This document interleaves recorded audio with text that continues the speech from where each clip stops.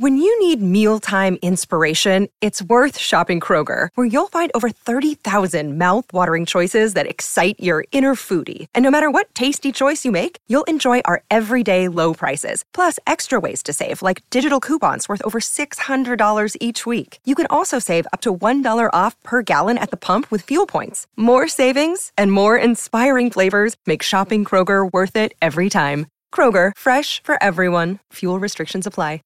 This podcast is a member of the Voices of Wrestling Podcasting Network. Visit voicesofwrestling.com to hear the rest of our great podcasts, as well as show reviews, columns, opinions, and updates across the world of wrestling. To the highway in a brand new day. Gotta let it go. So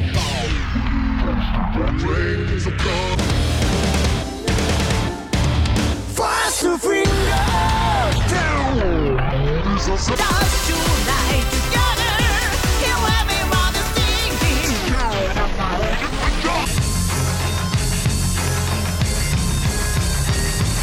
You can't know what your part. Copy from what the show.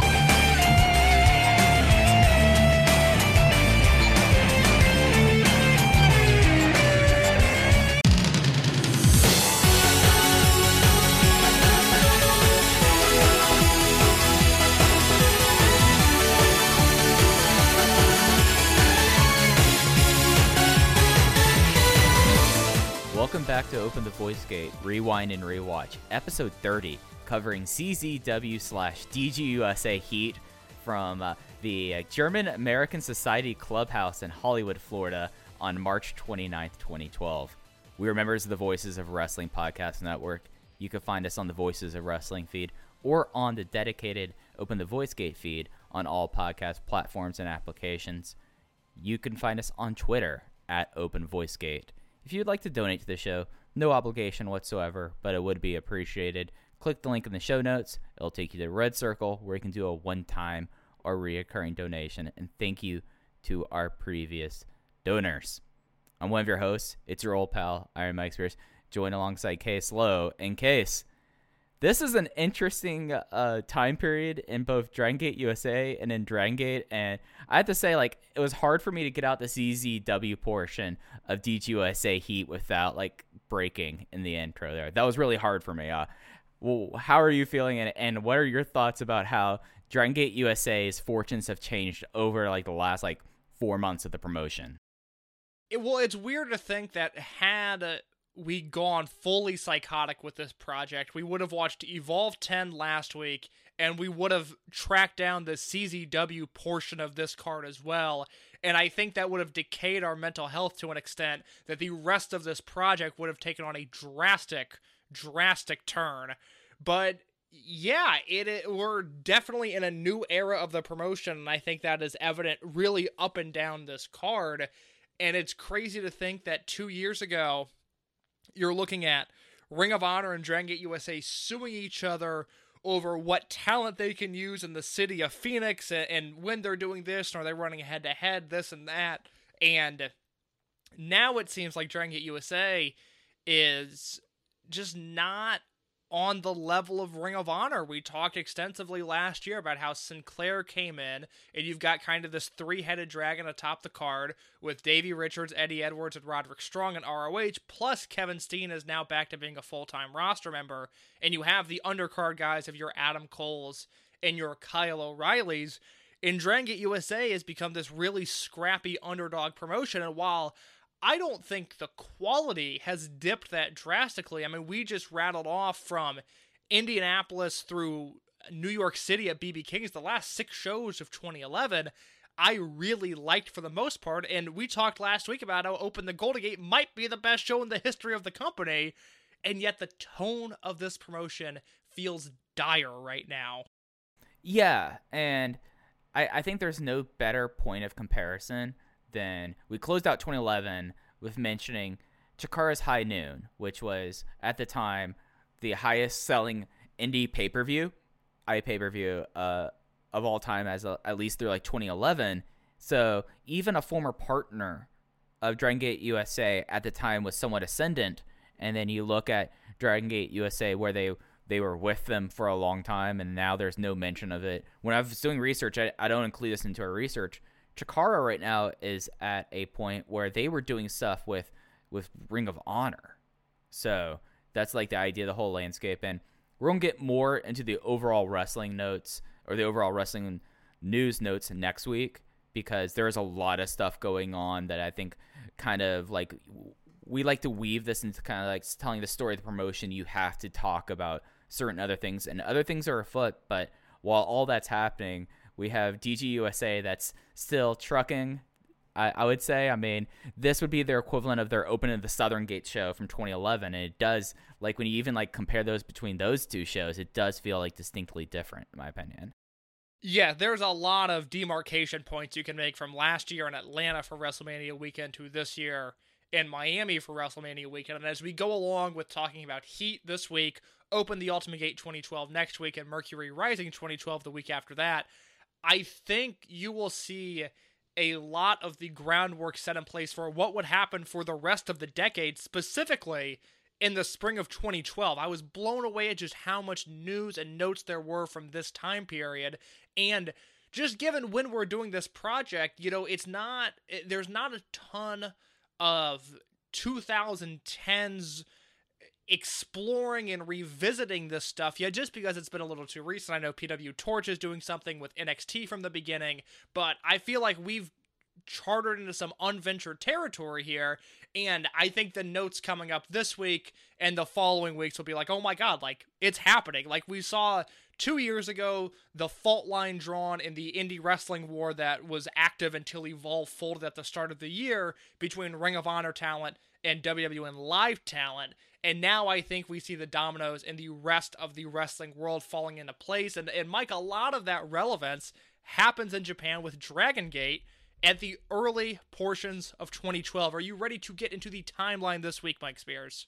I am ready. We are getting to some of the big boilerplate stuff, at least with how Dragon Gate is today, starts from early 2012. So let's start talking about these shows. Yes, we've got a few cards to break down here. We're going to start with the Fukuoka Hakata Star Lane show on February 5th, 2012. Last week, we talked about how CIMA was kicked out of Blood Warriors and how he introduced the CIMA Royale concept. The first winner of that was Jimmy Susumu, and we saw his title challenge on the 5th of February when he lost to CIMA, CIMA's first defense of the Open the Dream Gate title in the main event. After the show, and these notes come from iHeartDG.com, CIMA gave a long speech to close the show. He praised Susumu for the tough fight. He then reiterated that CIMA and the Dream Gate title are the apex of Dragon Gate. They shook hands and Susumu thanked him and said that next time they would meet, he would become the apex. CIMA then asked the Hakata fans what they thought of their first event of 2012 and invited them to come to ringside. He said now that he was out of Blood Warriors, his only allies were Don Fuji and Stalker Ichikawa, and he asked Fuji to lend him his great power and for Stalker to push himself to his limits. And then the real meat of this here, and I think it will pertain to Dragon Gate USA a little bit as we go along, but it's also just something that we've talked about on our weekly update shows a lot, and I thought this note was very interesting, where iHeartDG writes, CIMA then called out Kotoka, Eita, and an unnamed trainee to the ring. He slapped Eita and said he expected him to become a show stealer. He told Kotoka that although he was senior to Eita, in his own eyes, they are looked at as equals, and he said nothing of consequence to the unnamed trainee. So, Mike, there's a lot of things happening here. I think a lot of it sets in motion the upcoming Korakuen Hall show, but real quick, the CIMA-Eita relationship has been awkward for longer than we realized. And it's something that it's like a back and forth thing that now like has going on pretty much since Eita Kobayashi started in the promotion. And even like the Kotoka relationship. I mean, CIMA and Kotoka kind of have been were at odds for a really long time as well. Do you remember who that rookie is? Was that the current UT with them that they were talking about there, or was it someone else that maybe fell through the cracks? So the trainee was referred to as Kaga-kun. Is that UT? I don't know UT's real name. I do. Let me do one quick search to make sure. I do not think. No, that's not UT. That's not UT. And it would not be wrestlers that would come like Ryotsu Shimizu or either Takahiro Yamamura or Kaito Ishida. Interesting. That's something that I'm going to ask about in the future. But no, I can say that that's not UT. Well, that is good to know as we move to the February 9th Korakuen Hall show, headlined by a losing unit disbands Yoshida-style 14-man tag team elimination match. But before we get to that, the show opened with a 3-on-2 handicap match with Genki Horiguchi and Ryo Saito defeating the aforementioned Eita Kobayashi, Kotoka, and Yosuke Watanabe. Chihiro Tamanaga defeated Super Shenlong. They were doing an undercard program at the time. Jimmy Kagetora defeated Gamma. Kness, Kenichiro Rai, and Super Shisa. That is a dream team right there. They defeated Shima, Don Fuji, and Stalker Ichikawa. And then your main event, that elimination tag team match, it lasted 71 minutes and 53 seconds. And when it was all said and done, in the middle of the ring, Akira Tozawa pinned Masaki Mochizuki, ending Junction 3 as we knew it. Mike, this is a historically great match. It's a historically great match, and it's something about this match. So the first elimination happens nearly immediately. Then for the better parts, 3/4 of an hour, there's no eliminations. Like, it's just back and forth, back and forth. The longest cut I have seen of this, I think, is 55 minutes. There is not the full 71 minutes of it. And the version that was shown on Infinity initially was incredibly chopped up. But it's one of those... Yeah, it's an hour-long Infinity, and the entire Infinity is that match, but we're still missing 20 to 25 minutes. Yes. And it's something where, the big thing about this entire thing was the idea that this was the total warfare, this is a total conclusion. And really, they deal... It's interesting, looking at how, they do the eliminations. It was Imposter Naoki first out, and then it was Shingo Takagi, and everyone else sticks around for so long. Kong is the person who has it's Susumu has the most eliminations. Susumu had 3 eliminations. He eliminates 2/3 of Team Doi Darts, and then Kong eliminates both Shingo and Swan. But it's something where it gets so fast and furious, and then you have the final moments of the match, and then the aftermath, and it's just one of those things that everything really splits here, and it sets up the unit warfare that pretty much only concluded last December. And just I'm trying to think from the show. So you mentioned the semi-main event. They were already windows at that time. Kness, Arai, and Shisa. Am I correct? If they weren't officially dubbed that, it was coming, within the next few shows or the next few months. That's what I figured. But yeah, no, this is a landmark match. It's something that one of the big holy grails for me, well, I have 2. One is I want the best of Tomohiro Ishii and Toryumon, which is mainly going to be him versus Stalker Ichikawa in 2000-2001.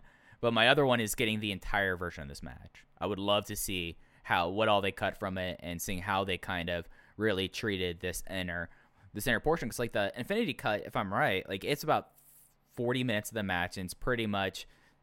It has the Imposter Naoki elimination, and then it picks up at minute 30, if I'm right. You are scarily accurate, because I rewatched this match this week. I would have had no off the top of the head knowledge of that like you did until I rewatched it this past week. No, you want to hear something really gross and Please. How broken my brain is? I have not seen this match in 6 years, and I know that. That is my... there has to be counseling for whatever it is that you just pulled out of your brain. I will say, this is on the top of the list of the Dragon Gate Holy Grails, along with the Shingo versus Super Shisa singles match from May 29th, 2016, a show in Hokkaido that was taped and aired, but it was a triple shot weekend, so they only showed the King of Gate matches, and then I think one random main event tag match, and we lost out on Shingo versus another OG Toryumon guy, and it breaks my heart to this day that match has not seen the light of day. Yeah. Especially that. Oh gosh, Super Shisa. For any young wrestlers who are listening to this and you haven't watched any, seek out as much Super Shisa as you can, because everything he does is so rad.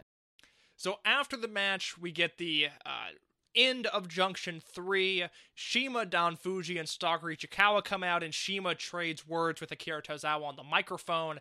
At that point, Cyber Kong laughed at the idea of Shima trying to set up a match because he had no interest in facing Don Fuji or Stalker Ichikawa, and Shima said that while they would always team together, he had some other partners in mind. He said that being in the wrestling business for 15 years has given him a lot of personal connections, and he's calling on 2 of them now. And this brought out the owner of K-Dojo, Taka Michinoku, and the DDT boss, Sanshiro Takagi. And in a moment of pure bliss, Akira Tozawa then asked Shima, why didn't he just get out President Okamura to complete the trio of incompetent company presidents?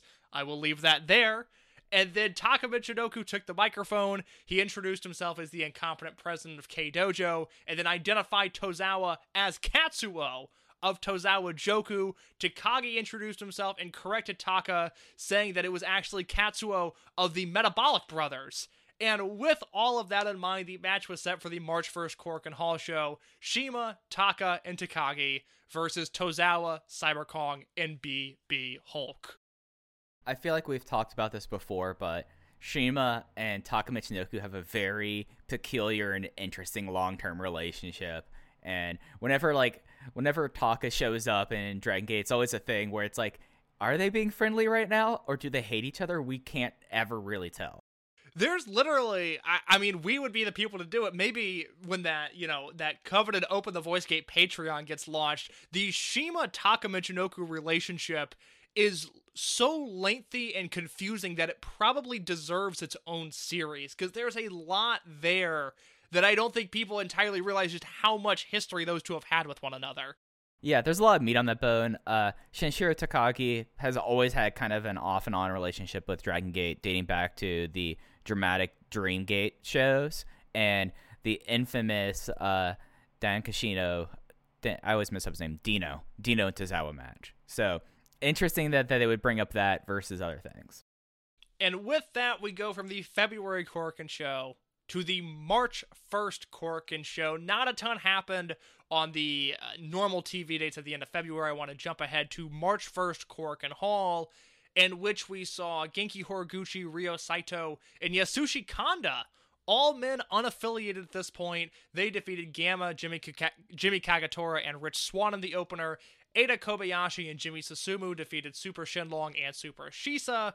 KZ and Naruki Doi at this point still representing Blood Warriors defeated Kness and Kenichiro Arai.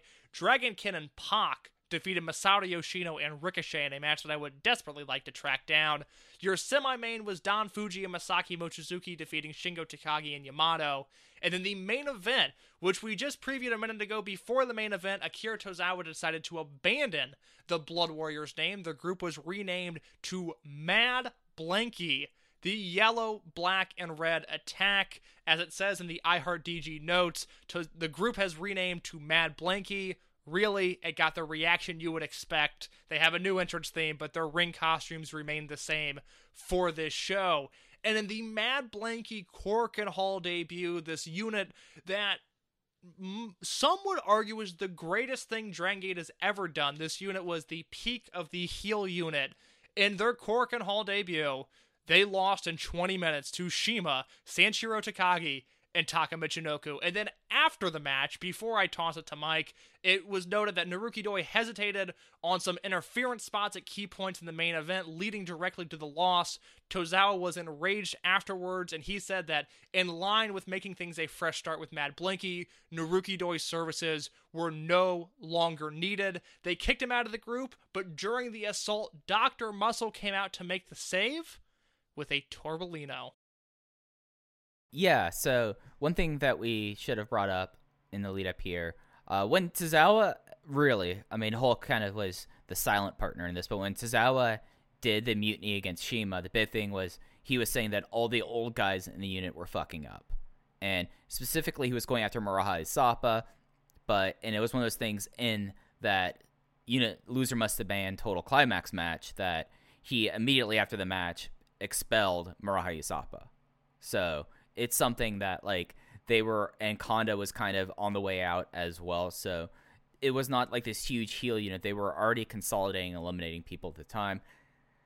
But the main event here, Case, it sucks. This is not a good main event whatsoever. So I have never seen the main event to this match. I no longer have access to the file that I once had for this show, but the version of the show I had was everything but the main event. And I don't know why that was, but it's a show that I haven't seen in years. But on top of that, I've never even seen this main event. But anytime Takagi is wrestling, and then you have that awkward Shima-Taka tension, this match doesn't exactly sound good. And it's something that with Mad Blankey, everyone has warm memories of Mad Blankey, but they don't have warm memories of 2012 through 2013 Tozawa-led Mad Blankey. And this is kind of the start of it.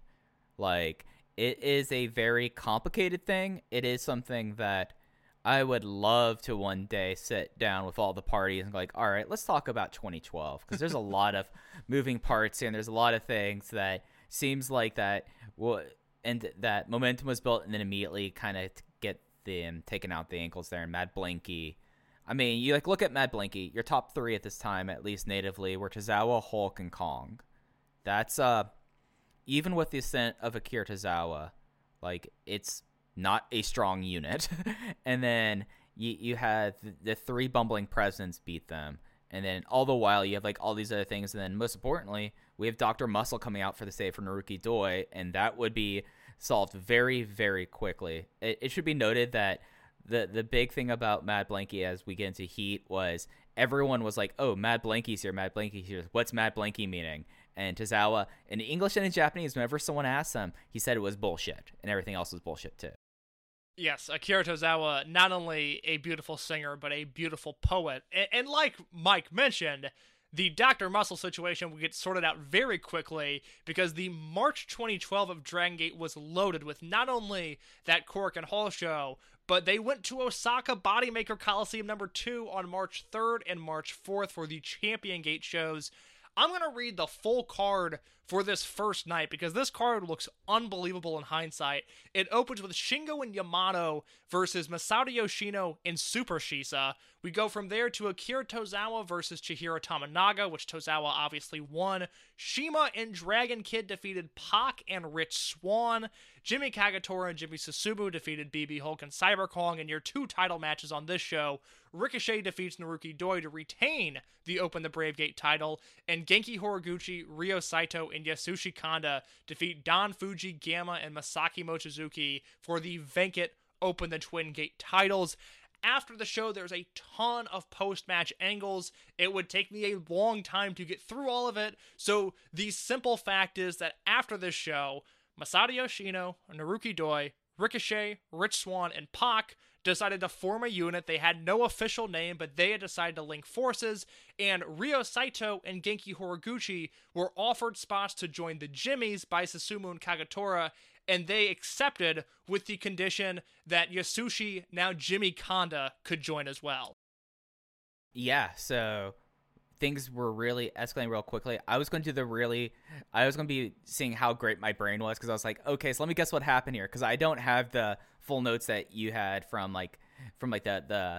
the after like the out of ring stuff there, but that was exactly what I was going to say. Yeah, CK1 versus Pac and Swan. I remember that being a lot of fun. And oh my this is god, the launch. Mike, that match sounds so good. I mean, there's so much Rich Swann stuff within this time period that I would love to go back and rewatch because my theory on Swan was before he got signed by WWE, I was like, this is like, he's not having the match of the year contenders, but this is like a top 10 guy in the world. I mean, he's really unbelievable. And I think if we went back and rewatched a lot of his Japan work in the same way that Pac has been such a revelation in Dragon Gate USA, a guy that we always loved, but now he's even better than we remember, I think we would have a similar thought about Rich Swann and his work in Japan. Yeah. And it's something where when Swan had something to do in Dragon Gate, he always excelled, but it was also that because of Swan things, sometimes and Swan's talked about it, sometimes Dragon Gate didn't treat Rich Swann always the best. No. So, and it's something also worth going on before we get into night 2. This is the launch of Champion Gate. After what happened with 311, 2011, and Fukushima and the tsunami, they basically moved their bigger event that they originally were having in Sumo Hall to a double shot at Bodymaker 2, now known as Edion Tune Arena, Osaka. Just so people understand on the timeline. Yeah, it was a formation of kind of how we know the calendar now, and we would start to see the Big Five being implemented sooner rather than later. But we do get the second Champion Gate show on March 4th. The top 2 matches are the things that really matter here, with the Open the Twin Gate match, with Jimmy Kagetora and Jimmy Susumu defeating Mad Blanky of Akira Tozawa and BB Hulk for those titles. I know there are some people, and I believe it is our loyal Twitter follower at Angry216. I think this is one of his favorite Dragon Gate matches of all time. There are people that have this match as like an upper echelon Twin Gate match. It's been years since I've seen it, but I do know that the main event, the Open the Dream Gate title match, where CIMA retained the belt over Pac, is one of my all-time favorite CIMA matches, Pac matches, Dreamgate defenses, and Dragon Gate matches as a whole. Yeah, this, for as interesting as Night 1 was, Night 2 is pretty much, after you get out of, like, the Shenlong tag, you have a lot of interesting stuff there. We're already seeing, like, the roots of Akatsuki with Chihiro Tominaga, Shingo Takagi, and Yamato teaming. Eita Kobayashi's on the other side with 2 people of what soon will be called World 1 International, Yoshino and Ricochet versus Horiguchi and Kanda. And this is probably, like, after Kanda's, like, return and, like, kind of did, like, his big heel thing. It was a big thing that Kanda was a face now at the time, because he was such a long-term heel. He was the original heel in a lot of ways. So it's a really cool time. It's a really cool card. And the 2 title matches are both stellar as well. And I mean, when they started the Champion Gate concept, it is basically the exact same thing as we have now, and it's one of my favorite, like, set of shows that they have every year, just because they always do interesting things, and people and the wrestlers, they put forth a lot of effort even on the undercard if you're not in the title matches at Champion Gate, and there's a lot of good stuff there.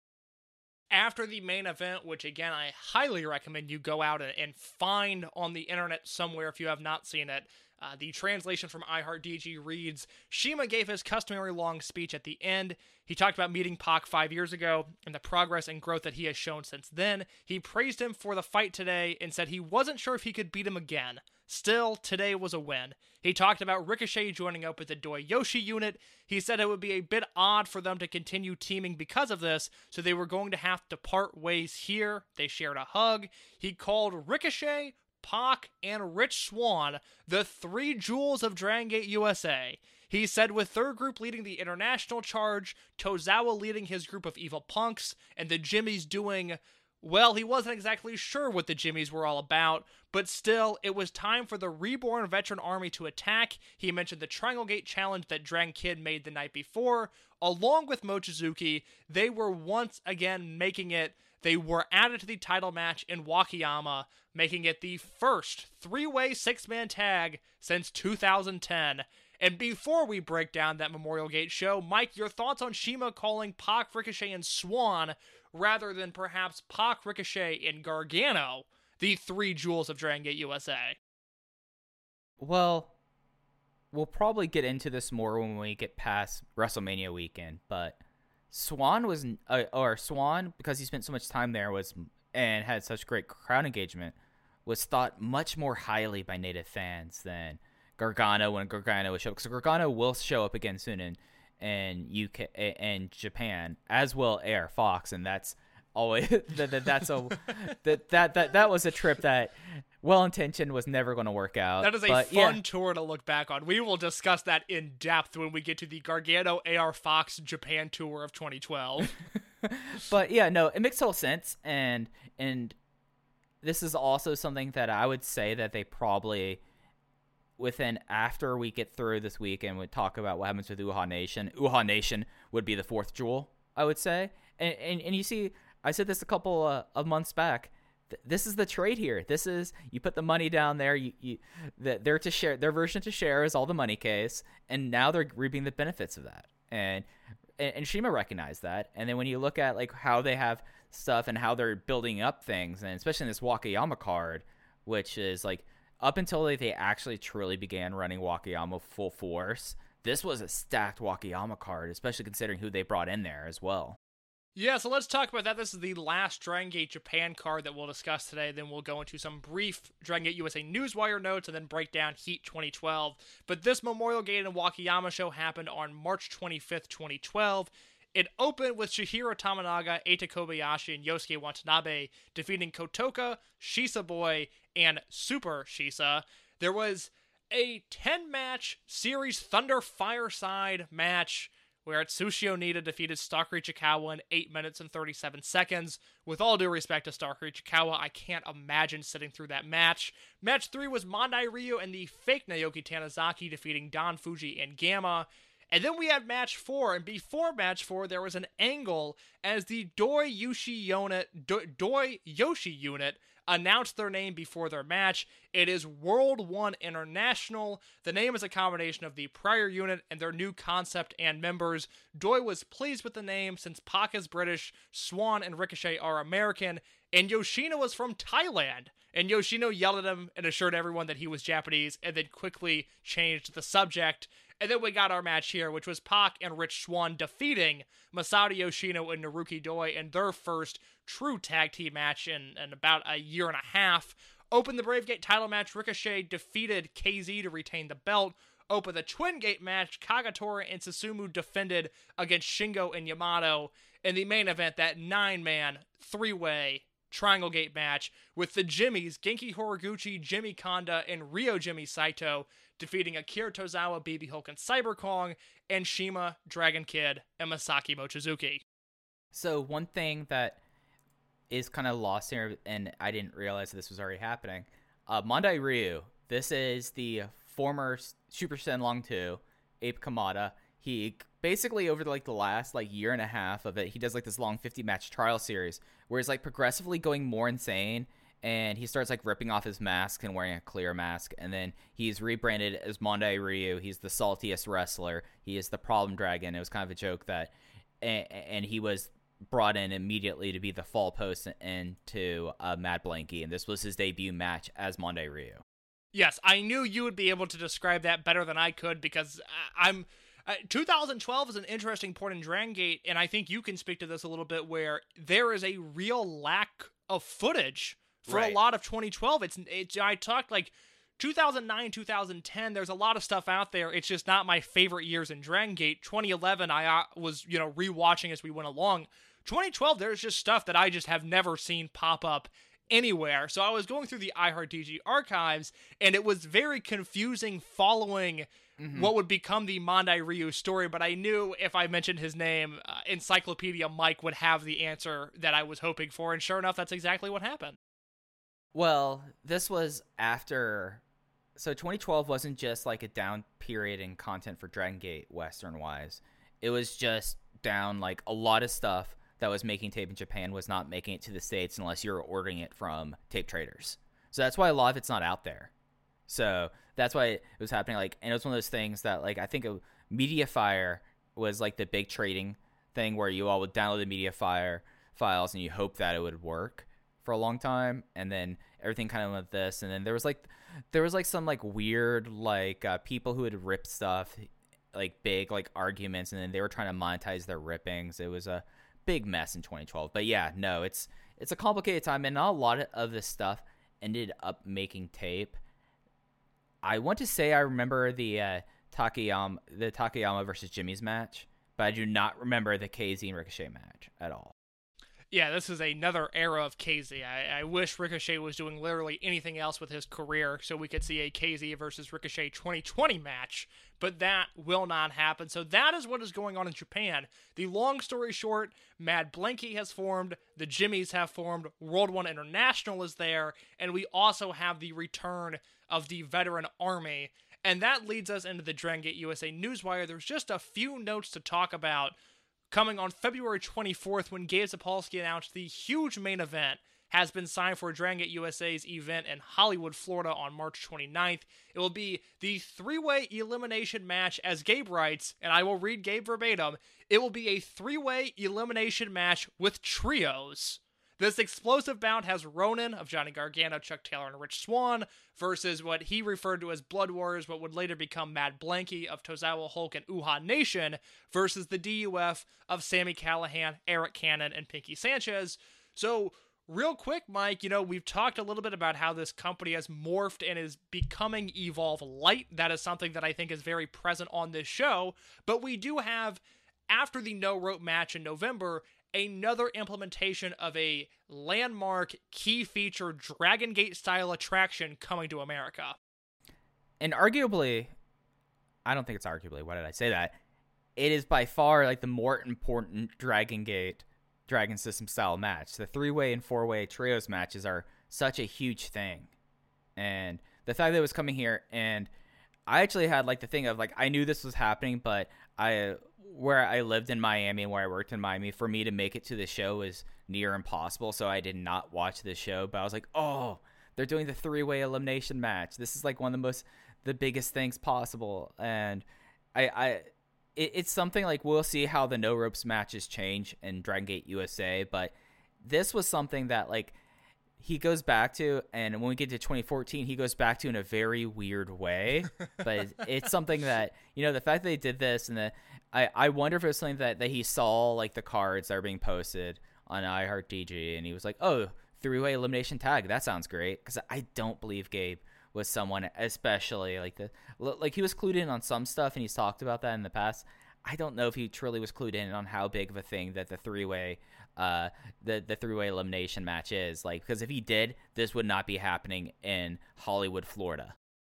Yeah, this show was also not an iPay-per-view. We'll talk at length next week about some of the iPay-per-view marketing that was going on this weekend and the competition in that marketplace, but Heat was a DVD-only show, similar to, again, Open the Southern Gate last year, or Chasing the Dragon from Indianapolis in September that we talked about just a few weeks ago. We also have on February 24th, and this will become a topic as we get more into the Evolve Light portion of the show, that Bobby Fish is finally coming to Dragon Gate USA.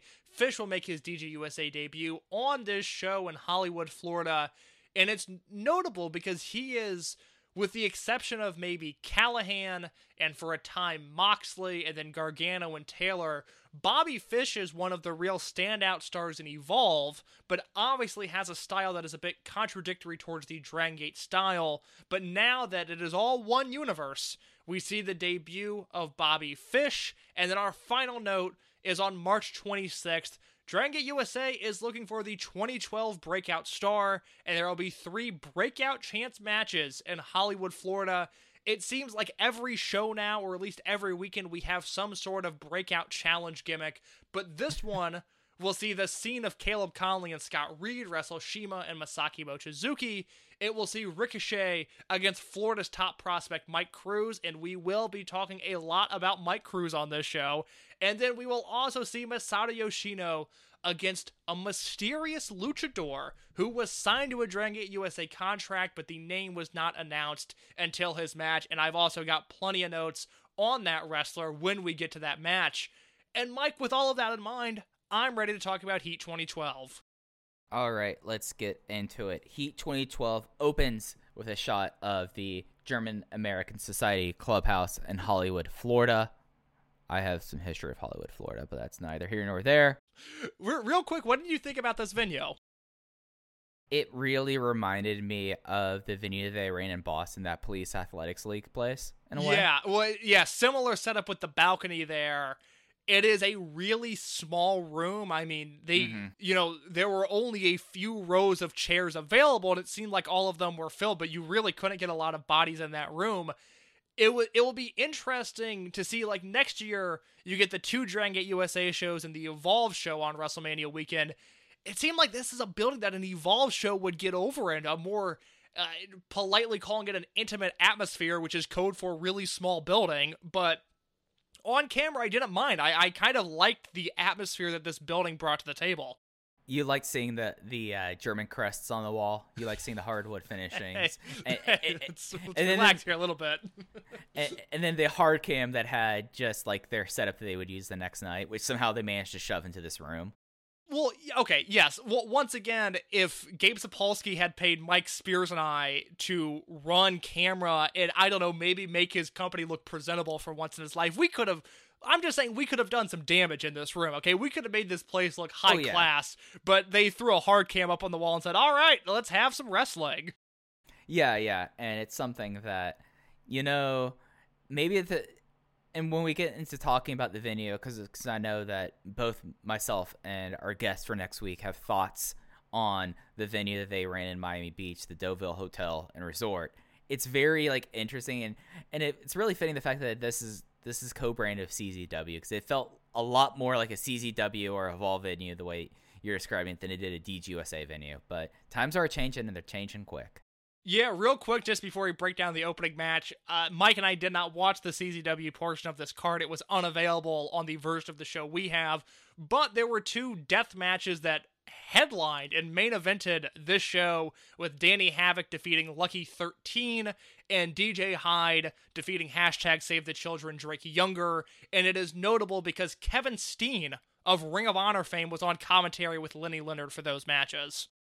I'm kind of sad to not have him on commentary here, but it makes sense. I would have wondered what his thoughts were about the scene. I feel like that he probably would have some takes there.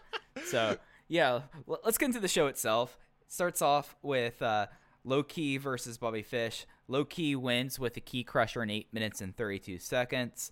What were your thoughts on this? Because this entire show had a distinct sheen to me that really started on this first match, but I wanted to see if our thoughts line up first. What were your thoughts about this match?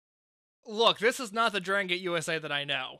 This represents such a drastic shift in the tone of the company, and I'm someone that came on here last week and talked about how Low Ki versus BB Hulk was, in essence, kind of the true-to-form Evolve match that even Evolve got away from, and Low Ki versus Bobby Fish was just a lesser version of that. But even just the minor switch of having Bobby Fish in for BB Hulk, you all of a sudden go, oh my god, this is not Dragon Gate USA. This is something else. And for as much as I like Low Ki, for as high as I still am on him, and, Bobby Fish was not the Bobby Fish that we would come to know and love, but he was a nice little wrestler at this point.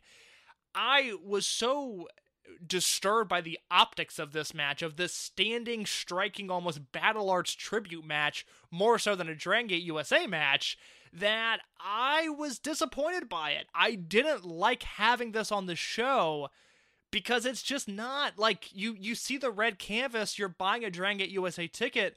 This is not the kind of match that I want to watch. It was kind of a bummer to start the show this way. Yeah, and when I've talked about in the past, my dissatisfaction with certain things coming in here, this is one of them. This match was a 2 3/4 stars match. It was interesting when they were striking, and then they started grappling, and it lost me, and they never got me back with it. But it's something that I was all right, sitting down and watching this, maybe we'll get Sheriff Low Ki again. You know how I feel about Sheriff Low Ki. He's here to be the greatest. Like you say, I'm the encyclopedia. Low Ki's the one out here who in Los Angeles was bringing up pro wrestling war and battle arts with Masaki Mochizuki here. So it just this show distinctly was not a DGUSA show. It was, if they would have called this Evolve with Dragon Gate talent, I felt like that would have been a more accurate representation of what the show ended up being, to be honest. Oh god, yeah. And it's not even like how we said that with Open the Golden Gate, that was very much like a Road to show that was awesome.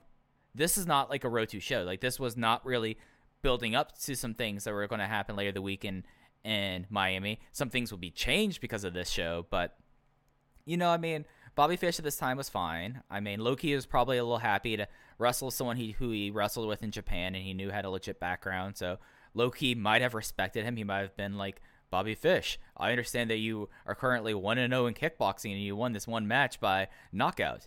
That is interesting. I think of myself as a great striker as well. Do you know, just because that reminded me, and this is something we can cover on a later episode as well, but do you know the story of when Low Ki wrestled Jigsaw? Oh, he hated it. Yeah, he said that, and this was Evolve 12. It's one of the next, it might be the next Evolve event we talk about. Ki wrestled Jigsaw, who, we've talked on this show, Jigsaw should have been used in Dragon Gate USA more. I can't believe he still doesn't have a contract. I think he's still so good. And Ki came in and wrestled him, and backstage was going, well, he's not a legitimate striker. I can't work with him. I don't buy his offense. Oh my God, Key rules. Yeah. It's very much like the sheriff has his opinions. He believes who is the people worth his time and who isn't. And Jigsaw was not one of those people. And that's a match that was talked about a lot afterwards.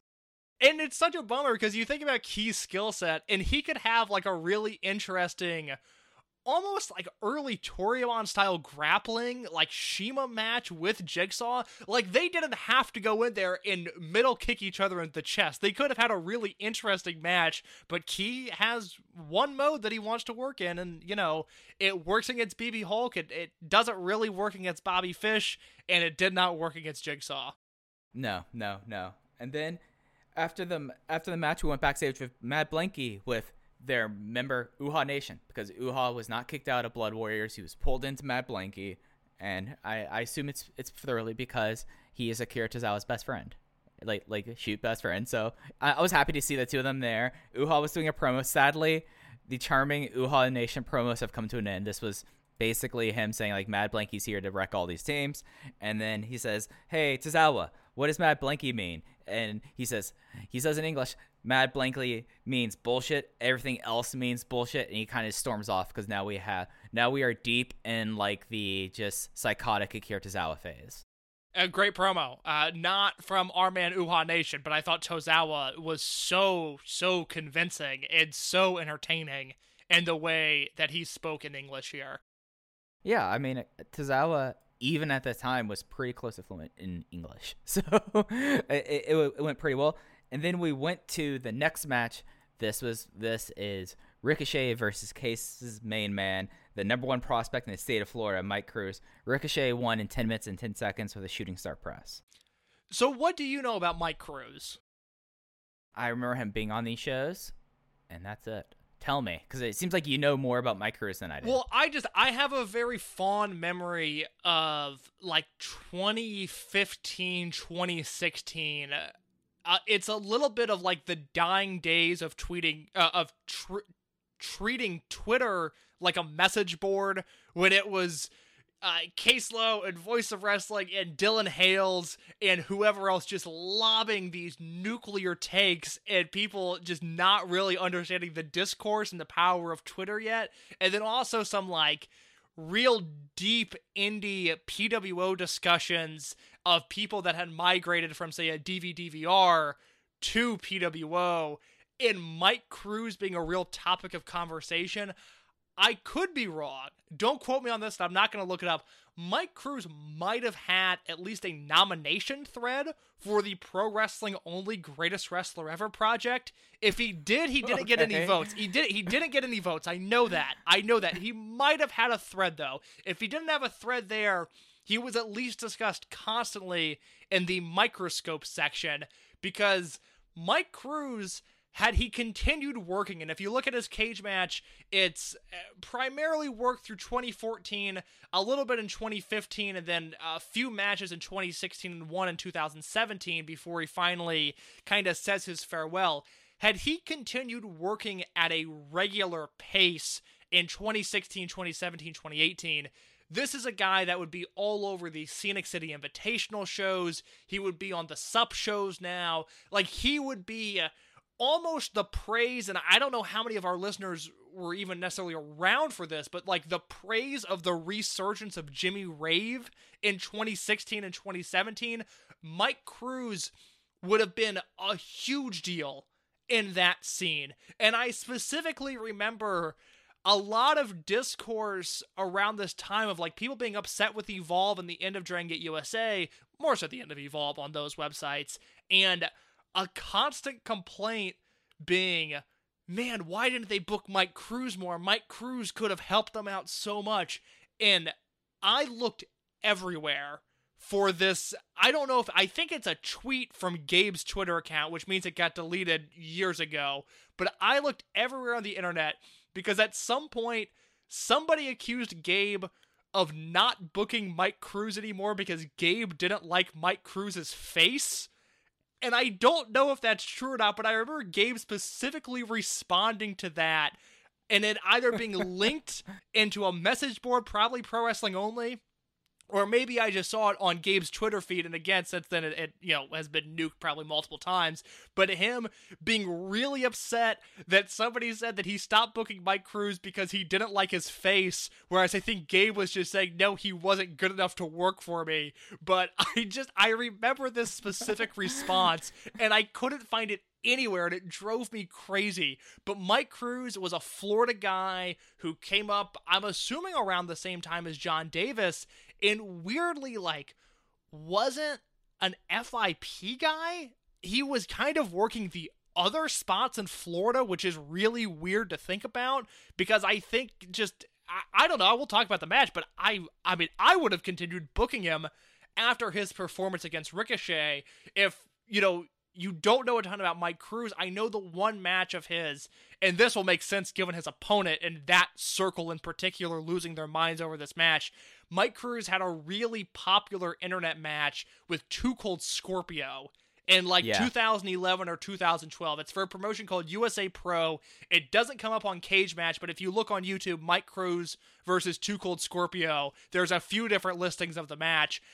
I'm sure I've seen it at some point. I don't have any notes for it, though, but I know, that was the Mike Cruz match, and there were people deeply embedded in the indie scene, in particular, the offshoot sort of IWA Mid-South level indie scene, that were losing their minds for that specific match. So there's a lot of Mike Cruz lore, even if he's a guy that really didn't work on a regular basis after 2014, but I will have this defining memory of Gabe at least being accused of no longer booking Mike Cruz because he didn't like his face. I watched this match and I thought that this was fine, and that tells you I was not a part of that scene of Twitter. No, you were not. And I remain not to this point. I thought this match was fine.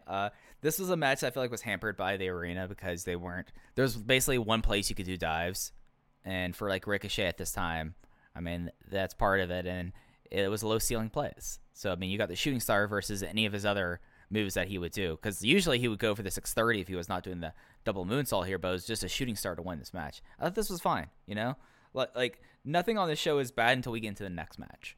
I really liked this match. I came in excited to watch Mike Cruz, but again, if I had any sort of say in this promotion at the time, and I saw Cruz work against Ricochet here, Cruz would have at least been invited to one of the Miami shows to work. I mean, he shows up on probably the next 4 or 5 Evolve shows after this. I think he worked an Evolve show prior to this as well. So Gabe used him for at least a little bit on a low level. But I really liked him here because I think he and Ricochet meshed really well. There's a point where Ricochet is really kicking him hard, and it was just a new era of Ricochet. And one of the few points to 2012 in Ricochet's career where we clearly had the experience edge on a guy, and Ricochet was working with that in mind, and that was really nice to see from him. And I thought Cruz held his own. I mean, they were in sync with all of their spots. He hung with Ricochet in sort of those fast-paced opening sequences that Ricochet liked to do. So I ended up going 3.5 on this match because I thought, in the essence of whatever the breakout challenge of the month is, whatever Gabe was trying to do to get new talent, quite honestly, I thought Mike Cruz delivered. And of what we would see with the next 2 breakout challenge matches, I would come away from this going, yeah, Mike Cruz is the guy. He's the guy we need to turn our attention to. Now, things would obviously change for a few of those guys in there, and they would improve. But Mike Cruz never gets that chance to improve, and I honestly think it's a shame because I really liked him here. I mean, that's fair. That's fair. I mean, I was more taken back by you already had him coming out to White Ghetto for Ricochet, and he has the black and pink tights, which for me, for a lot of even Mad Blanky and Monster Express, the black and pink's kind of what I identify with him, Very much so. It does feel like the step up for Ricochet that and it's weird because World 1 International was not a long tenured unit. It's just that's what's carved in my brain for him in Dragon Gate after his very early stage, coming in there and the crowd losing their mind for the double moonsault because Shima made him do the double moonsault every night and probably helped lead to the degradation of his knees. Yeah, absolutely. But we had a lot of stuff after this. So first, Hulk and Akira came out to attack Ricochet, but Shima and Masaki Mochizuki make the save. They have broken up in Japan, but they have not broken up in America yet. They are still the United Gate champions. And then we go backstage for a DUF promo case. And it's now we're getting into the DUF that I remembered a little bit with. It was DUF was mad at Pinky Sanchez being drunk and losing his gear. Cannon and Callahan were trying to cut a promo about Mad Blanky and Pinky is drunk. They are mad that they are not getting respect. And this was like a 2-minute long thing of like each of them trying to say a line and then Pinky Sanchez acting drunk. I felt like this was an incredibly annoying promo and segment. So I was very curious as to how you were going to feel about this. I will say it went on too long. We kind of got the point that Pinky Sanchez was drunk and forgot his gear. But if you remove, say, 30 to 45 seconds of this, maybe cut it down to a 60 to 90 second promo, I gotta say, Mike, the DUF continues to deliver for me. I thought this was well done for what it was, and it adds a wrinkle to Pinky Sanchez that it's the most interesting thing and the most character work that he's shown. And again, we're still at a point here where I really like the mic work of Callahan. I really like Callahan in general at this point, and Eric Cannon played his role well. So too long of a promo, we got it, and then it kept going. But on paper, I do not hate the idea of this promo. It's the execution, really, that fails this, because it was nice having that. And especially with, like, the idea that DUF should be ascendant after the end of Freedom Fight 2011. They're finally addressing, like, we should be the top team. Like, I liked that portion of it. It just was getting too much into, like, Pinky Sanchez bullshit for me.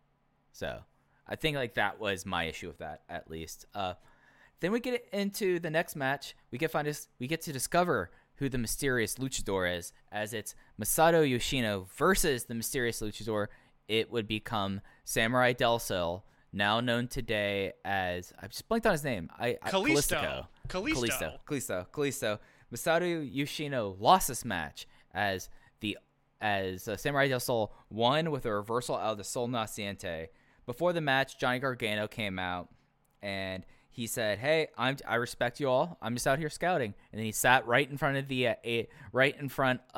the entranceway for the entire match. And oh boy, this was not a good debut. Yeah, it is a rough spot. I think I'll let you sort of hammer home maybe the intricacies of the match. I will say from a big picture perspective, Yoshino's challenging Gargano for the Freedom Gate belt. Lenny makes a note that Yoshino's won every title in the Dragon system at this point but the Freedom Gate title, because he was a United Gate champion and was a quadruple crown guy over in Japan. And normally, I would hate the idea of the title challenger losing the night before, especially to who at this point was a nobody in Samurai Del Sol.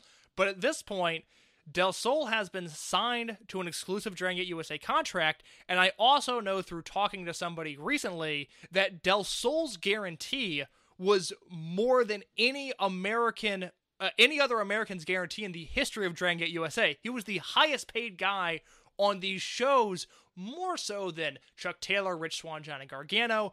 I'm assuming Ricochet is involved in that as well. Pac probably not. He's more closer linked to the Japan office.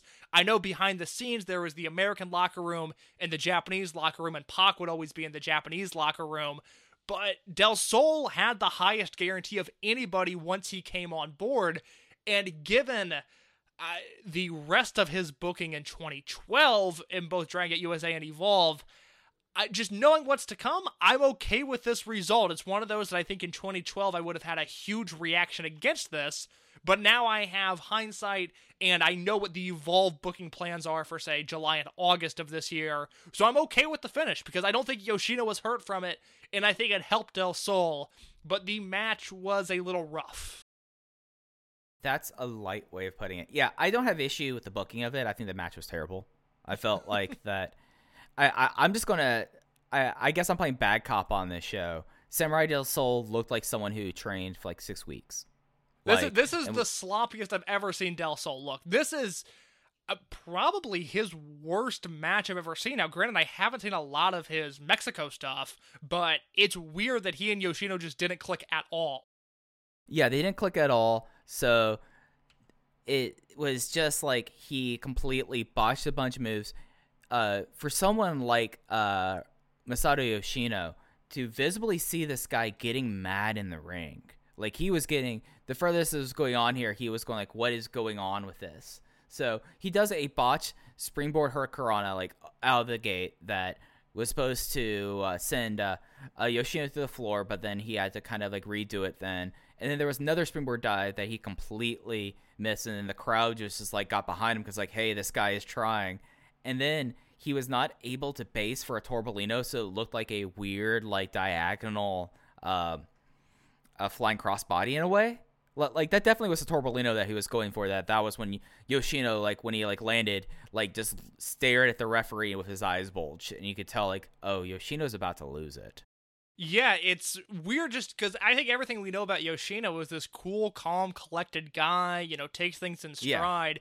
Yeah. It's the only time I think outside of the idea of the match structure, you know, something really annoying Yoshino. It was a different side of him just because Del Sol just could not get it together. And again, very unlike Del Sol. Well, pretty much everything else we'll talk about with him, I'm like, oh my god, this guy's amazing. Like, he's so good. Not at this match, though. I tweeted out the gif of the botch dive to the outside that I still just can't get over how bad that looked. Yeah. And it's probably one of the few times I've ever seen Yoshino like lose it. Like, he is like one of the most calm customers ever. Like, nothing phases him. One of the most respected people within the Dragon System history. If not the most respected, he's one of like the top 3. And you could just tell this guy's like, I'm going through this. And you could tell why this was his last weekend in America. Yes, that is something that we will monitor at the end of this weekend, of all of the people that suddenly disappear from this promotion. And the talent pool is not exactly filled because they didn't book Mike Cruz. That's the problem. That's it. Post-match, Johnny Gargano said that this is awkward, but he's still looking at Saturday. He still knows how important of a competitor that Masato Yoshino is. He still knows that'll be a big-time fight. Yoshino basically shouts out and, like, gritting through his teeth, I do not want to be insulted, and then throws the mic down and leaves the ring. I like Yoshino here. I like when he cuts promos in English in a genuine way of like, oh, he, like, even more so than the broken English promos of Shima or, you know, the fluent English of Tozawa. Like, Yoshino is kind of that broken English realm, but it's just something different that I like. Like, there's a legitimacy to him speaking that I just find to be very intriguing. Well, he's very, like, calm and collective, but he's very, like, brief with his words so they have more impact, I would say. Very much so. Like you can tell that, like, he thought, I was like, I am not going to be insulted. And he had a genuine look of anger, which I would say is less at Johnny Gargano than it was at what the last 15 minutes of his life was. I'll say that for sure. Yeah, that Del Sol Yoshino match, I mean, I went 2.5 on it because I didn't hate it as much as you. I did not hate it as much as you. And it doesn't even compete with the worst stuff we've seen in Dragon Gate USA. But in terms of, like, just a match falling apart, we haven't really seen something quite like this yet, where I think there are a lot of planned ideas and none of them were really executed. Right, yeah. I went 1.5. Yeah, that from your tone, Mike, from your very stern tone, that doesn't entirely surprise me. Yeah, because I look at, like, the really, really bad stuff, like talking about Mercury Rising 2010, talking about the main event to Freedom Fight 2011, and those are different kind of things. Like, a match does not fall apart like this in Dragon Gate USA up until this point, like this match did. And it's just kind of remarkable. Like, it's something where I feel like that if they would have a rematch outside of this, like after, like, Samurai Del Sol, like, kind of settles in, it probably would have been outstanding. I could see this match being outstanding just this night in freaking Hollywood, Florida. Not even in Fort Lauderdale, Hollywood. Don't care for Hollywood, Florida case. Yeah, what's the scene like in Hollywood, Florida? Okay, so I shot an MFA, or I produced rather an MFA thesis film for a friend in Hollywood, and it's like a beach town, but it's a very, like, it's a snowbird beach town, and it's with all that entails with that. You do get a lot of international travelers and people who would have, like, guest houses there, and it just kind of sucks. It's just kind of a sucky town. Like, it just stinks. It's one of those things that like you're far north of Miami, but you're not like in Lauderdale, Boca, like that whole area. Like it's just not it's a place that the beach there is nice, but it's just kind of like a shitty town. Like it's weird to like describe like a suburb of Miami, Fort Lauderdale as like it's kind of a shitty town. And I feel like I've said that a lot, but not a Hollywood, Florida fan at all. That is good to know. You know, I'm obviously in my senior year of college right now in the Midwest, but I keep on having this overwhelming feeling that my work will take me down south at some point. And I welcome that opportunity, quite honestly, but I will be sure to avoid Hollywood, Florida if I can. I mean, I know a lot of cooler places that are in south of Miami, but north of Miami kind of stinks. That's north good of to Miami. know. Yeah. Case I could see you being like a Key West guy, maybe down in Homestead, Key Largo. Yeah, I feel like I went to St. Petersburg once, and I was like, yeah, I could do this, but no, Mike, not a fan. Oh, St. Petersburg's fine. Okay. I mean, that's Tampa area. Tampa's its own kind of crazy. Yeah, I was into Tampa when I was there. I could see you being a Tampa person, though. Big music scene in Tampa. Yeah, exactly. Like, Florida is, obviously, it's Florida. I think enough is said there. But if I'm going to end up there, Mike Spears, king of the nightlife, obviously big fan of Miami. Me, I'll take Tampa. I'm the alternative guy. I'm a bit off the beaten path. I could very easily and happily wind up in Tampa, Florida. I'll say this. I could plot out someone a 48-hour thing in Miami. Does not require you going to South Beach. That would be a lot more fun than going to South Beach. Case, have you ever heard of the Coral Castle case? No, I have not. All of our listeners, pause the podcast, go look up Coral Castle because it is one of the most crazy things in the world, and it's worth going to. That's one thing. Also, a karaoke bar in Little Havana where you have like 16, 70-year-olds just like rock out to Aguanale, and those were the days. Just great times. That's my Miami. That's my South Florida. That's my Miami. Oh, well, Mike, I gotta head down south now. Let's get this vaccine in me, and let's go to a karaoke bar near the Coral Castle. There we go. Two guys who would not be going to a karaoke bar after the next match is the Scene versus the Veterans Return. As we were talking about Team Veteran, this is Team Veteran Returns, their second of their 3 iterations. CIMA, Masaki Mochizuki defeat the Scene of Caleb Conley and Scott Reed, accompanied by Amber O'Neal and Larry Dallas in 14 minutes and 59 seconds, when CIMA hits a stereo Meteora on both guys but gets the pin on Conley.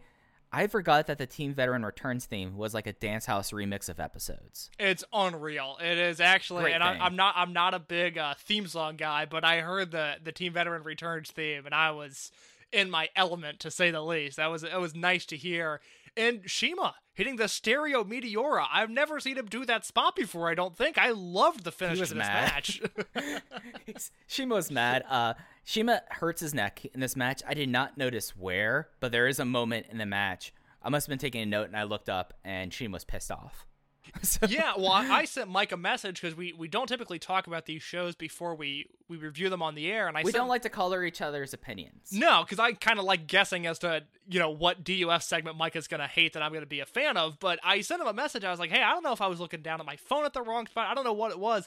I know CIMA really hurt his neck in this match, but I didn't see where it happened, and it makes me feel a little bit better knowing that there was at least nothing obvious to you either.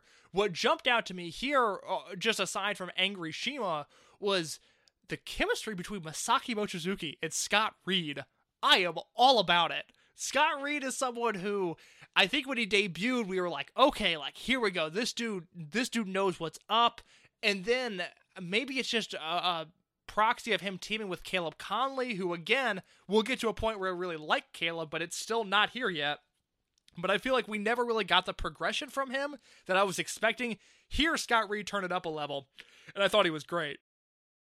Yeah, and Masaki Mochizuki, who I think is one of the smartest wrestlers of all time, was like, all right, this is something for me to sink my teeth into.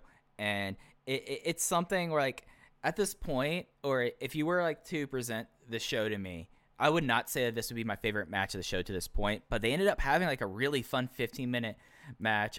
All the while, Larry Dallas is just cutting up and reacting, and Shima and Mochizuki were not fans. Lenny Leonard not a fan of all the shenanigans here, and it was something that, like, it's interesting, like, how much, like, they were able to get, like, the idea of Mochizuki's going to have the same fight out of everyone, but when you get, like, Angry Shima can be something special. Yeah, no, it's nice to see the veteran army still caring at this point. I mean, the fact that they could turn it up to just that level of effort that's required to be that pissed off is nice to see. Yeah. And then in the post-match, Mad Blanky was out again. It was Hulk and Akira first. And then Ricochet came to try to make the save, because even though in Japan they're split, there's obviously the relationship here. Spike Mohicans was still together, as I said a little bit ago. But then Uhaa completes the beatdown. Tozawa gets the microphone and does his Mad Blanky means bullshit line. And that line is over. And it is over in front of these CZW fans in Hollywood, Florida. I'm glad you brought this segment up, because I forgot to mention this earlier. Both Shima and Ricochet at this point are double champions between Dragon Gate Japan and Dragon Gate USA. Neither of them come out with the belts, and I don't know why that struck me as odd, but the fact that neither of them did it struck me as really odd.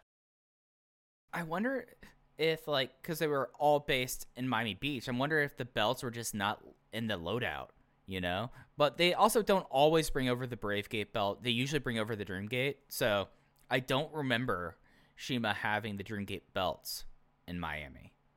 I don't remember him having that belt. Yeah, so which it would be one thing America. If, you know, Shima and Ricochet just didn't have the Dream and the Brave Gate belts, but they're the tag team champions, and those belts are nowhere to be seen. And I know they're not teaming, but I just thought it was strange that they had nothing with them. You know, there are a lot of times that, now that I'm looking back at 2011, that you would have that Pac and Yoshino wouldn't come out with the United Gate belt, and they're still called the champion. It's interesting. I wonder what, like, the thought process is with them not coming out with the tag team belts, because this is not the first time this has happened. It's just, this is one that seemed kind of obvious. Yeah, and you would think at the end of the shows they just toss them in Gabe's pickup truck and move on with their life. I would think they would be at the venue, at least the Freedom Gate and the United Gate belts, at all times, but that doesn't seem to be the case, and I just found it to be a little strange. Yeah. I'm interested in knowing why the United Gates would always be left in the back, because it was not just here. It would happen a lot, and it would happen a lot through the remainder of the promotion. It's interesting. Like that's something I'm going to now keep an eye on. Yeah, I'd like to see next week if Shima has his belts. Yep. And then we get to the semi-main event of the DGUSA portion of the show. It was Pac versus AR Fox. Pac won with the Liger Bomb in 17 minutes and 37 seconds. I thought this ruled. I thought this was a solid match. This was the best match on the show, in my opinion. And, you know, it's one of those things that I wish this match would have happened in better circumstances and in, like, a more, and like, a better venue for it. But I feel like these two guys worked great together. They've always these two have had good chemistry. Really liked it. I will say right now, before we talk about it, I like the main event just a little bit better, and I will defend that opinion when we get to it. But Pac and Fox had excellent chemistry here. We see after his 2011, where he's wrestling Ricochet pretty much the entire year and leading him into the man that he would become. This is full-bore Pac just being on another level than even your Ricochets or Rich Swann or AR Fox. There's a reason that Pac would be signed after this weekend, because he's just so much better than everyone else. And it's interesting to see him and Fox wrestle here, because Pac does something to AR Fox that I've still never seen anybody do quite the way Pac did it, where AR Fox goes for the low main pain, that sort of one-man Spanish fly that he does, and Pac countered it into a German suplex. Just with the snap of the fingers, he was in another position and dumped Fox on his head. That was the real highlight for me. But this is one of those matches where I think it would be very easy for this to not meet expectations, because it's two flyers, primarily babyface guys. The dynamics necessarily aren't built in for a great match, but because Pac is so good, he brought it out of AR Fox, and I ended up going 3 3/4 on this. I really, really liked it. Yeah, 3 3/4 as well. Like that German out of the low main pain into the closing stretch was exceptional. It's one of those things that it's a shame that Pac will be signed soon, and because, like, after he drops the Brave Gate belt to Ricochet, there was so much left on the play as we've seen in Japan, talking about him getting a Dreamgate shot. We'll see how his like basically his departure road for the next 4 months in Japan is very interesting to me, because it's something that until like Adrian Neville and NXT became a thing, like he was like, this stretch was like some of the best stuff of his career. Basically, like the Rick at 2011, 2012. Of course, now I think he's greatly exceeded that, but it's something that like I wonder if what would have been the plans and what would have been like the future room, because I feel like that if Pac was more able to be in the States more often, you strap him up and basically you're having matches with him and AR Fox, him and John Davis. That would have been an incredible match, and that's not something I would have said 2 months ago. Well, yeah, I mean the path. If Gabe can guarantee Pac that he'll be there for the next year, if Pac doesn't get signed, you could reasonably say, well, then, let's at the anniversary show, which was in Chicago this upcoming year, we're, about a month away from talking about that. Let's have Pac beat Gargano for the title, and let's ride our guy, as much as we can, because one of the big things that's really come out to me during this project is just how important Pac has been to Dragon Gate USA.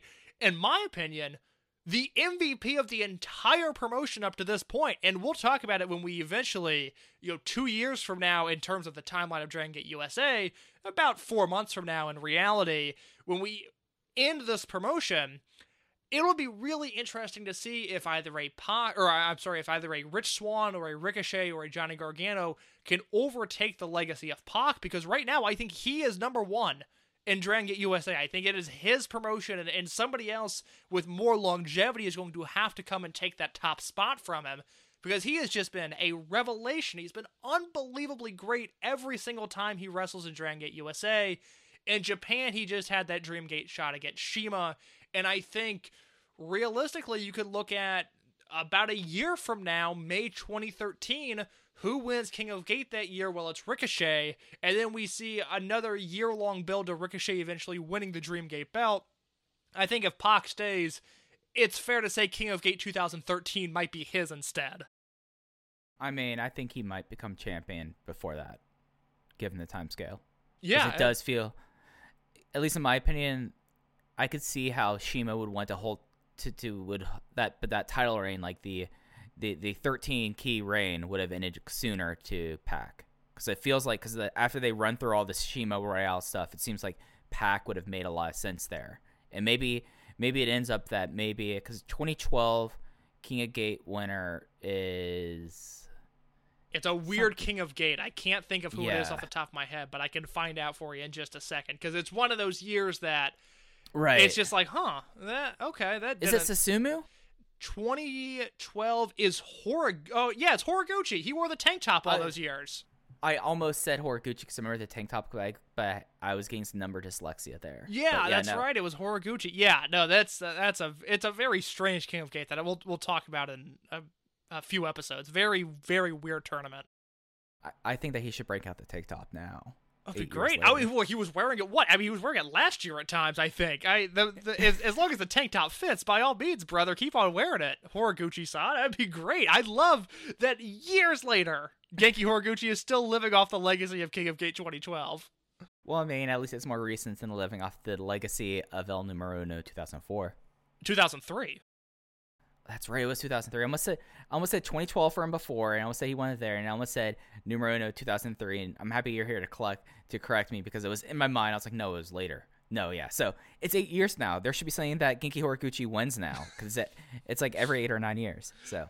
Well, yeah, 3 3/4 on Pac versus AR Fox. I thought this was a massive win all around. I really liked this match. Yep. My 2011 MVP continues to have the best stuff in the show, in my opinion. Then we had more promos, and that led us to the main event, the 3-way 6-man elimination match. For those who aren't familiar with this thing, it's not that every member of your team is eliminated. Is if you lose the fall, your whole team's out. So this is arguably the bread and butter of the Dragon system. This is the biggest match that they do between units, and this time we had a nearly all American version of it, as we had Mad Blanky of Akira Tozawa, BB Hulk, and Uhaa Nation, Ronin of Chuck Taylor, Johnny Gargano, and Rich Swann, and DUF of Eric Cannon, Pinky Sanchez, and Sami Callihan. I almost forgot, we did not talk about the Ronin backstage promo before the Pac and AR Fox match. Chuck Taylor just... We were seeing shades of Poppin' Dogs and Talkin' Hogs, Chuck Taylor in that promo. It is wild. Whatever people might think, maybe there's going to be some Chuck Taylor promos that are eventually unearthed and he has to make a notes app apology. It doesn't bother me because I think Chuck Taylor's a good dude, and it's like, well, it's 2012, like it wasn't that long ago, but no, we are living in an entirely different stratosphere at this point, and Chuck Taylor is just letting things fly. It is unbelievable that promo aired on a Dragon Gate USA show. Not that he said slurs or anything just horribly offensive, but just the tone of that promo was so shocking in 2020. I almost don't want to give away what the promo is. Chuck Taylor talks about his bang list, basically. His bang wish list, what he would like to accomplish. Yes, and then he cuts like a try-hard promo and flexes his bicep and has the camera zoom in on the bicep after everyone's asking why Rich Swann is speaking Japanese. Just a truly insane thing. And everyone's slapping Johnny's back when he's still like, my back still hurts, everyone. Be nice to me. Just a wild Ronin promo. Probably one of like the most just absurd things that this promotion has. Let's get into the main event now. I had to mark that. I was like, wait, I didn't talk about that promo. It's in my notes. There we go. We talked about it. Do you have any other thoughts on that promo before we get into the main event? No, God, I'd much rather talk about the main event. All right, so as I mentioned, the teams, it's Mad Blankey versus Ronin versus DUF. It is a Mad Blankey sweep in 24 minutes and 22 seconds. The eliminations are BB Hulk eliminating DUF with a first flash to Pinky Sanchez, and then Tozawa winning with a captured German on Gargano. So both of the title challengers, or both sides of the Freedom Gate main event, have lost. So the big thing here is Uhaa Nation they do a series of dives, and Uhaa Nation gets tripped in the ropes and completely tears his knee up and is pulled out about like 12 minutes into the match. And the crowd really deflates from there. And they get him back towards the end, but it's one of those moments that as soon as he landed, he's wincing, and everyone knew that it was bad.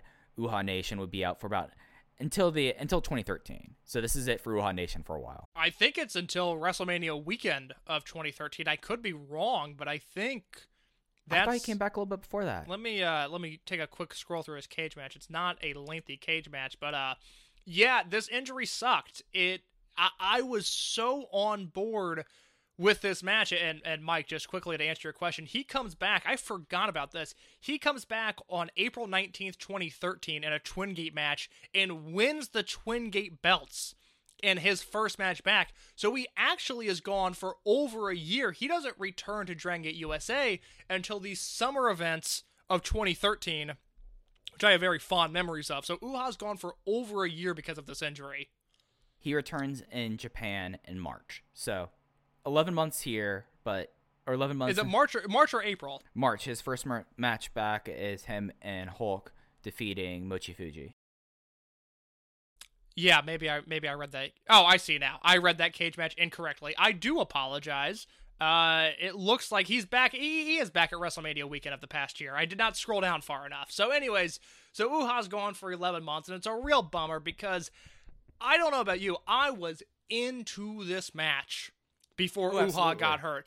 Uhaa and Sami Callihan were the stars of this match. They were throwing bombs at one another, and it was just a side of Uhaa that we hadn't really gotten to see on Dragon Gate USA shows yet, and it was working so well.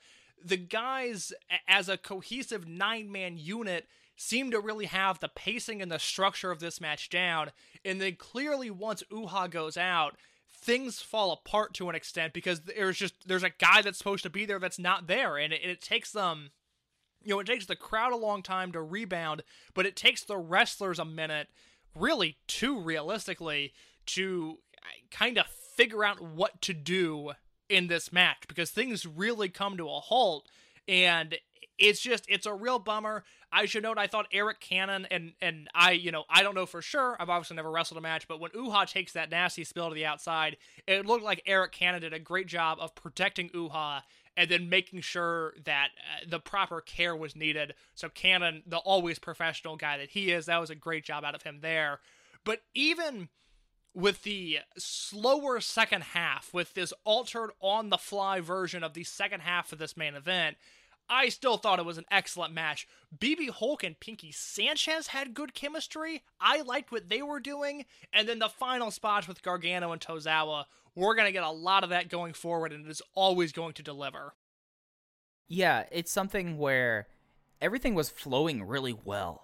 And that was the thing, is as much as I detested that DUF promo, they fit in here really, really well. There was a funny moment pre-match where DUF, of course, has their beers. Darkside Hulk has his bottle of wine. They're going Kampai, Eric Cannon, and Hulk. And then they treat each other's drink, and they hate each other's drink, and then they spit it at each other and start the match. That I thought was just like a really like funny like little thing. It's like, of course those two would interact that way. I thought that was pretty true to character. Sami Callihan wearing tights is always something to like wrap your head around. And it just like really looked, it was something where Callihan and Uhaa looked really great. And then they had like this really prolonged segment that when you look at this, like Mad Blankey are the true heels, even though the crowd loves Tozawa, and Tozawa has that charm. And then you have DUF, which are more tweener leading heels. And then you have Ronins as like the sole faces. And there was a really prolonged but interesting, basically 6-on-1 segment of everyone getting a lot of heat on Johnny Gargano that I thought was really solid as well. And the one thing that you didn't mention is that Akira Tozawa found the right way to get the crowd back into it. You know what that was, Case? What's that? Just being his weird self. Because he was That's doing the like thing. things. Go ahead. Because he did the thing of he was shouting at Gargano, and then he suddenly kissed him, and then went back in, and the crowd popped, and then everyone was back into the match. It's Akira Tozawa's bizarre connection to American fans that ultimately pulled through on this day. I was just about to mention that Akira Tozawa was so over on this show. I mean, he is the star of this show more so than Pac, more so than Gargano, more so than Low-Ki. You get the real impression that people are here for Akira Tozawa more so than anybody else. And it is just a very fascinating thing to watch, given how maybe a Doi or a Yoshino or a Mochizuki never totally assimilated to the American audience. Tozawa did, and Tozawa was just, again, the most over guy on the show, and the most over guy on pretty much every show he's on going forward. Yeah. And it's something where, I mean, we just talked about what happened Pac State around. I still wonder why at this time they didn't put the title on. Tozawa never holds the Freedom Gate title. It seems like that would have been like the perfect thing for him because of how connected and over it is. The finish came at the right time. It is the thing that's a little bit awkward in this, that you essentially have 2-on-3-on-3, and then the two dominate and win.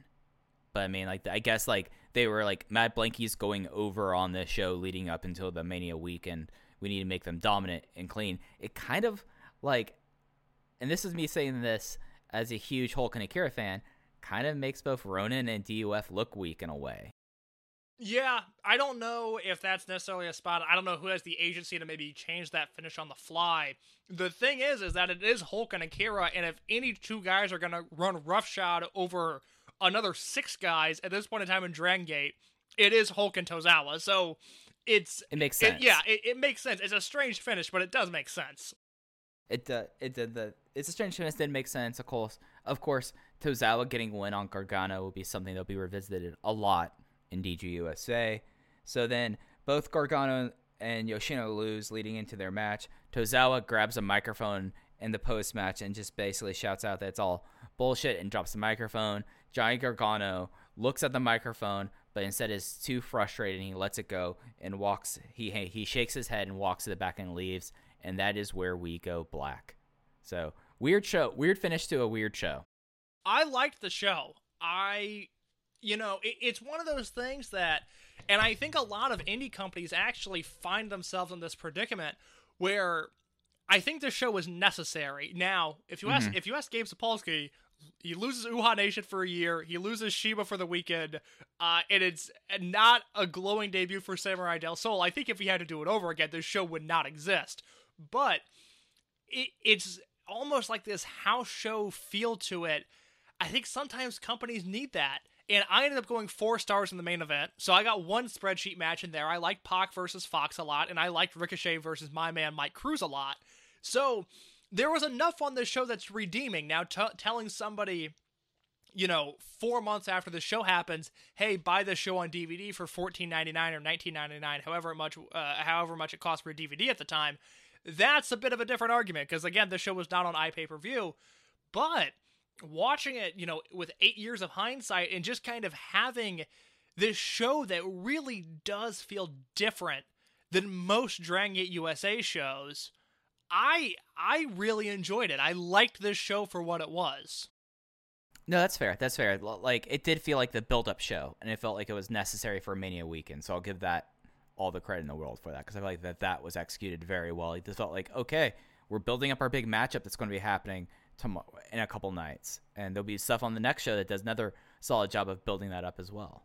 I feel like there's something to be said for the simplicity of Gabe's booking on this show, or Open the Southern Gate, or Chasing the Dragon. And, it took us months and months to get through 2011, but the primary takeaways watching Southern Gate and Chasing the Dragon were like, hey, those shows were really fun. Like, that was different, but those shows really worked. Whereas, and I think we'll see it, on these next two shows where all eyes are on Dragon Gate USA, biggest weekend, and Gabe wants to go big with some angle. And as we saw, it just so rarely, he rarely ever stuck the landing when he went for something big and headline-grabbing worthy.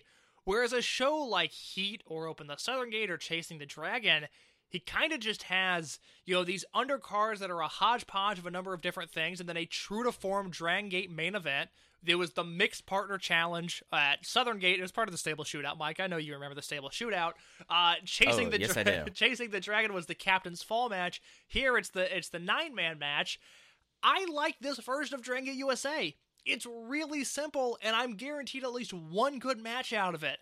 Like, this is fine. And what we're going to see over these next 2 weeks, I've never seen the Miami shows, but looking at the cards, it looks like there's just going to be a lot of stuff that I don't really want to sit through. A lot of big-time pageantry in the Gabe Sapolsky universe that I'm just not into because it so rarely delivers. And I like Heat. I wish more shows felt like this. Yeah, no, it's something where, at least for, like, with all those triple shots, I wish there was more of, like, this kind of stuff on the triple shot weekends. Like what we had with Southern Gate, like what we had of Chasing the Dragon, because this kind of stuff, like, it makes sense in a way, and it sets up things for the rest of the weekend. And I feel like that's something that was direly missed in 2011. Yeah, I completely agree. So, Mike, I believe that is everything we've got. Are you ready to hear the Open the Ultimate Gate 2012 card? Yes, I am. This is from your neck of the woods, Miami Beach, Florida, March 30th, 2012. We should have a special guest for this show next week with a card that features Rich Swann versus AR Fox, Bobby Fish, and Tommy Dreamer, God help us all, versus The Scene, BB Hulk versus Sami Callihan, John Davis and Sabu versus Eric Cannon and Pinky Sanchez, Masaki Mochizuki versus Akira Tozawa, Johnny Vandal of the Florida indie scene versus Samurai Del Sol, Loki versus Pac, and the Open the United Gate title match, Chuck Taylor and Johnny Gargano versus Masato Yoshino and Ricochet. Obviously, this is not the initial card that was booked. We will get into all of the injuries and all of the drama that unfolded at the start of the show next week.